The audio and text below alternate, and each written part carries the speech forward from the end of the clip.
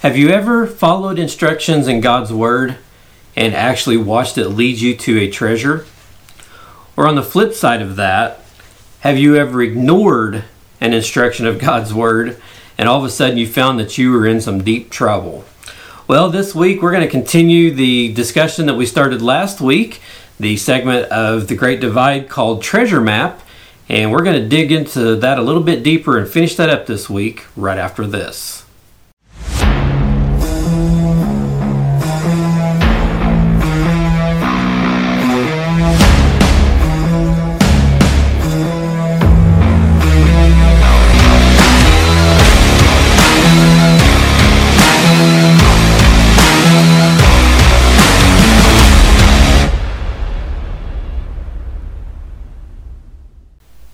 Welcome guys to another week of Connecting the Gap. Thank you for joining me again. We started off a great section of our study last week, The Great Divide called Treasure Map. And as I left last week, I hope that you had the opportunity over this last week as you've been studying God's Word and doing your Bible reading time to maybe look at things just a little bit differently about God's Word and how it can transform your life and change you. And we're looking at the Word like it's a treasure map. And we'll get back into that here in just a little bit. My website's connectingthegap.net.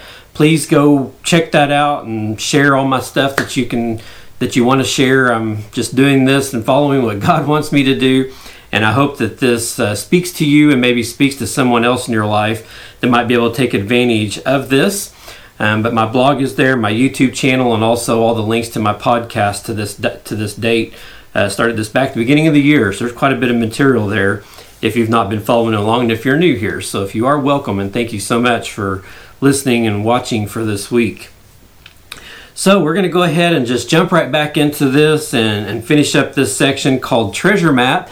Now last week we talked about as it goes, if you have a treasure that is buried somewhere and you have found out about that and somebody gives you the treasure map to go find it, you don't leave the treasure map at home and not take it with you when you try to find this treasure, because you'll never find it if you don't read the map.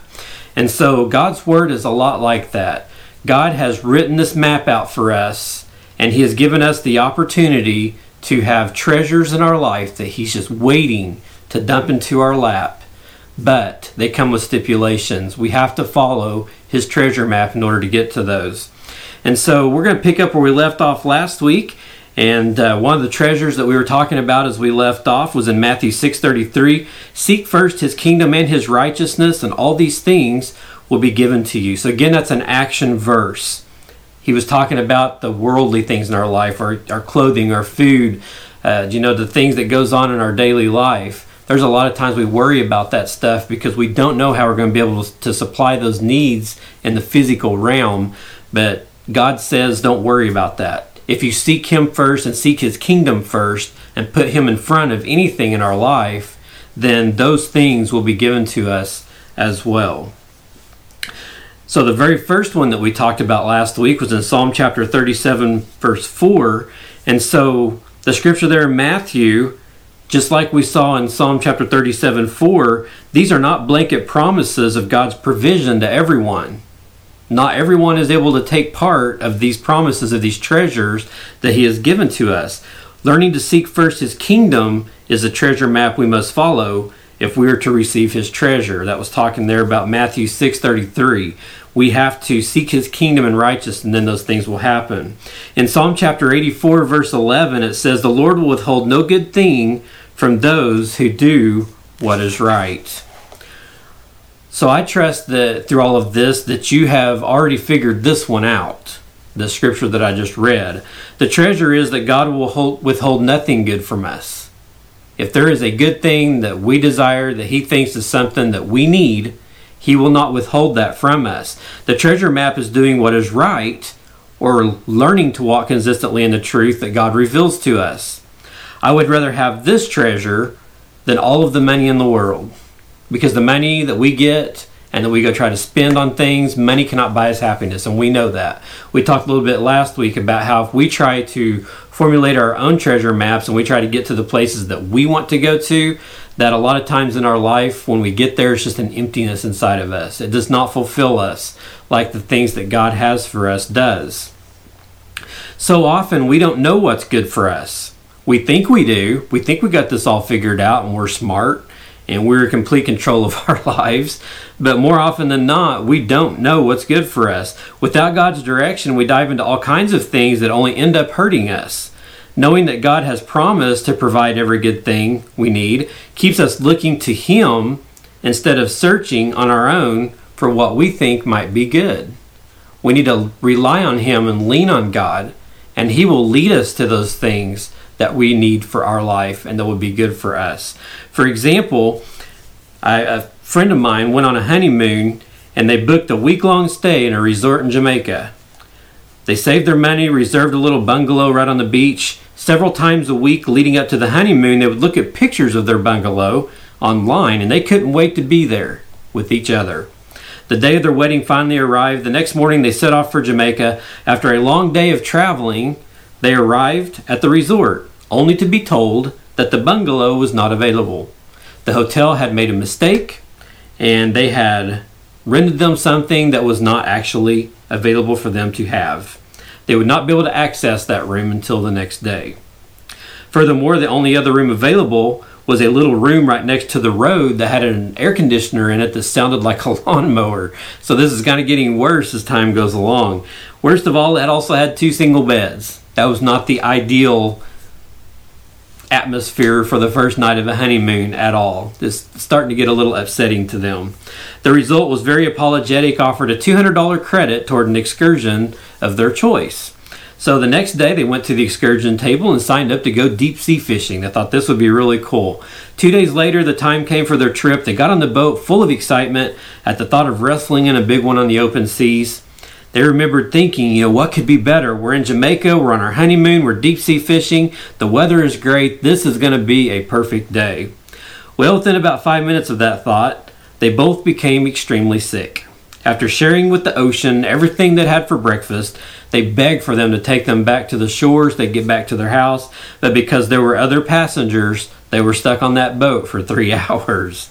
After what seemed like an eternity, they finally made it back to shore. They collapsed on their bed and slept for several hours. After they recovered, they agreed. If they had known in advance how awful that trip was going to be, they would have paid $200 to not go. They would have just stayed there at their bungalow. Their understanding had been severely limited. They thought for sure that fishing was going to be the great experience for them both, but the opposite ended up happening in that situation. Thinking about that story, think about how many times that this is the case in your life. This is the case in my life. Have you ever been sure that something was going to be great, only to see it turn out badly in the end? On the other hand, think about all the things that you were certain would not be good for you, but yet they ended up being great experiences. The point is this: God promises that if we are diligent to walk in His ways and do what's right, He will provide every good thing we need and help us steer clear of life's potential pitfalls. That's an invaluable treasure that we can't get anywhere except in that relationship with God and by putting His kingdom first in everything that we do. After all, God's the only one who sees and knows everything, so what better guide could we actually hope for in this life? We simply have to be willing to follow the map that He's put out in front of us in His Word. If we aren't experiencing God, He isn't the one to blame. And a lot of times I see people do that. They will be happy because everything's going great. They're getting things that they want. They've got money in the bank. And then next thing you know, something happens in their life. And maybe something that they've been praying about. And it's not the outcome that they wanted. And they turn immediately and blame it on God. The fact of the matter is this though. His promises are all true and can be experienced by anyone who chooses to follow His instructions. If we've not been experiencing God, it's probably fair to say that the reason is we've been unwilling to follow and surrender to Him and follow that map that He's put in front of us. It's almost as if we come to Christ and we say, I want to experience all of your promises. God, everything that you have to give, I want it all. Only I don't really want to follow the path you outlined for me. It seems a little too costly to me. So instead of surrendering my entire life to your control, I'll allow you to lead me in a few areas. But when it comes to this, fill in the blank, well, I think I still need to make the decisions on that one. How many times have you fell prey to that?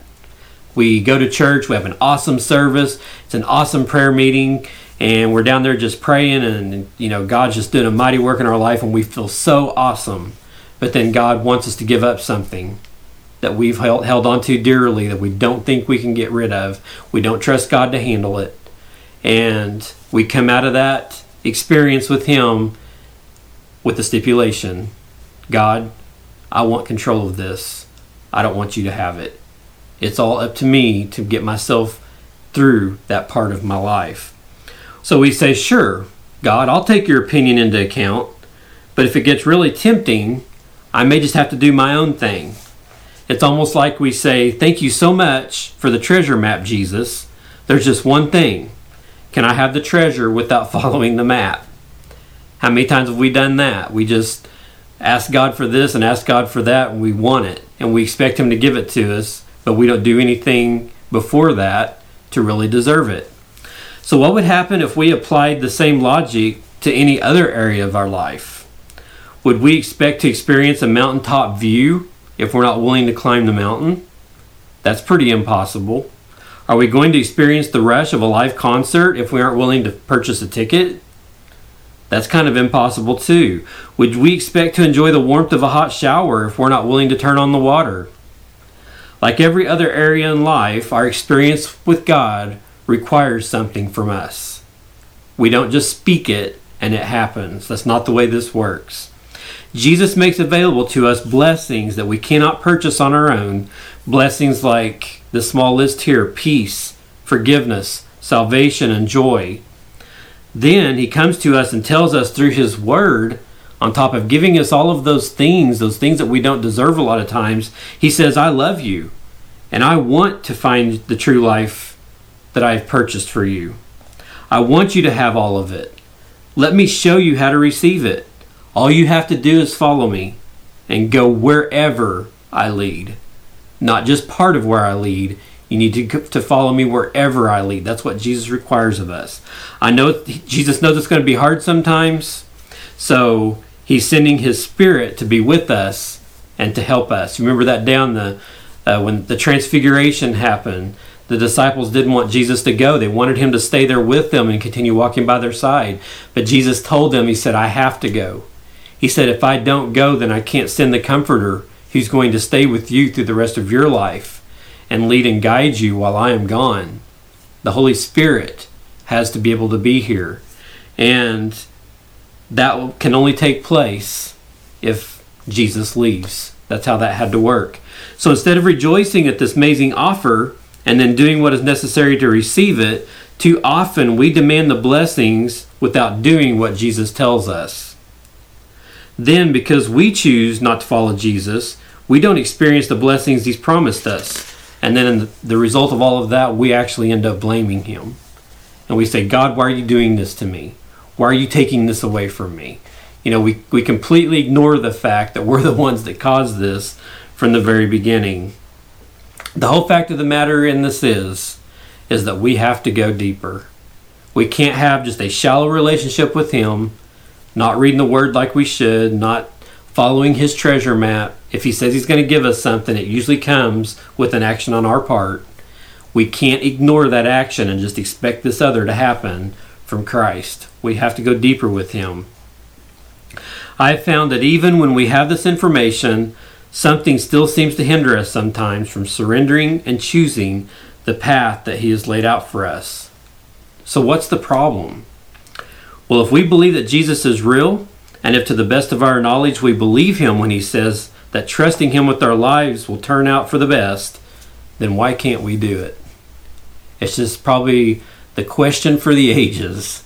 We have so much in this Bible that's been told to us through God and through the life that Jesus walked on this earth. They've made so many promises, and we know that if we do things a certain way and we live our life a certain way, that God will fulfill those needs and He will meet us where we are. He will provide. So why is it so hard for us to follow him and to do what he's asked? Maybe that's the question that we need to think about this week as we finish up this week's edition of Connecting the Gap. Hopefully, over those last couple of weeks, it's maybe revealed to you a little bit different way to look at the Word and to understand what it is that God has for us, the promises that he's made to us, and that they're not just handouts. We have to do our part in order for God to do what he says he will do for us. It's a two-way street, a two-way relationship. Well, if this has helped you out this week, and if you guys have received something from this, I'd like to hear from you.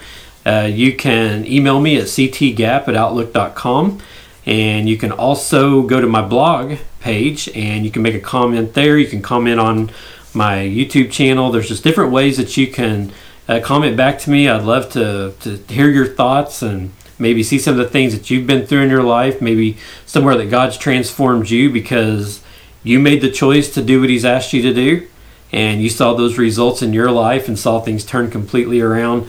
I would love to hear about that stuff. So if you're able to and you have the opportunity, please get on and leave a comment, and that'll help build us all up in our faith. So I'm glad that you guys joined me this week. Again, connectingthegap.net is my website. You can get to all of my material there, and I hope that you'll take advantage of that. And please go and check out my podcast and my blog, and hopefully it'll touch you in a way that it's touched me in sharing it. I love God and I love his word, as you can tell, and I love being able to share it with you and share this time. So I'm out of here until next week. Hope you guys have a great, blessed week ahead of you. Keep me in your prayers. I'll keep you in prayer. And between the both of us, God's going to move, and he's going to make a difference in all of our lives. I truly believe that. Well, you guys have a great, blessed week, and I will talk to you next week on Connecting the Gap.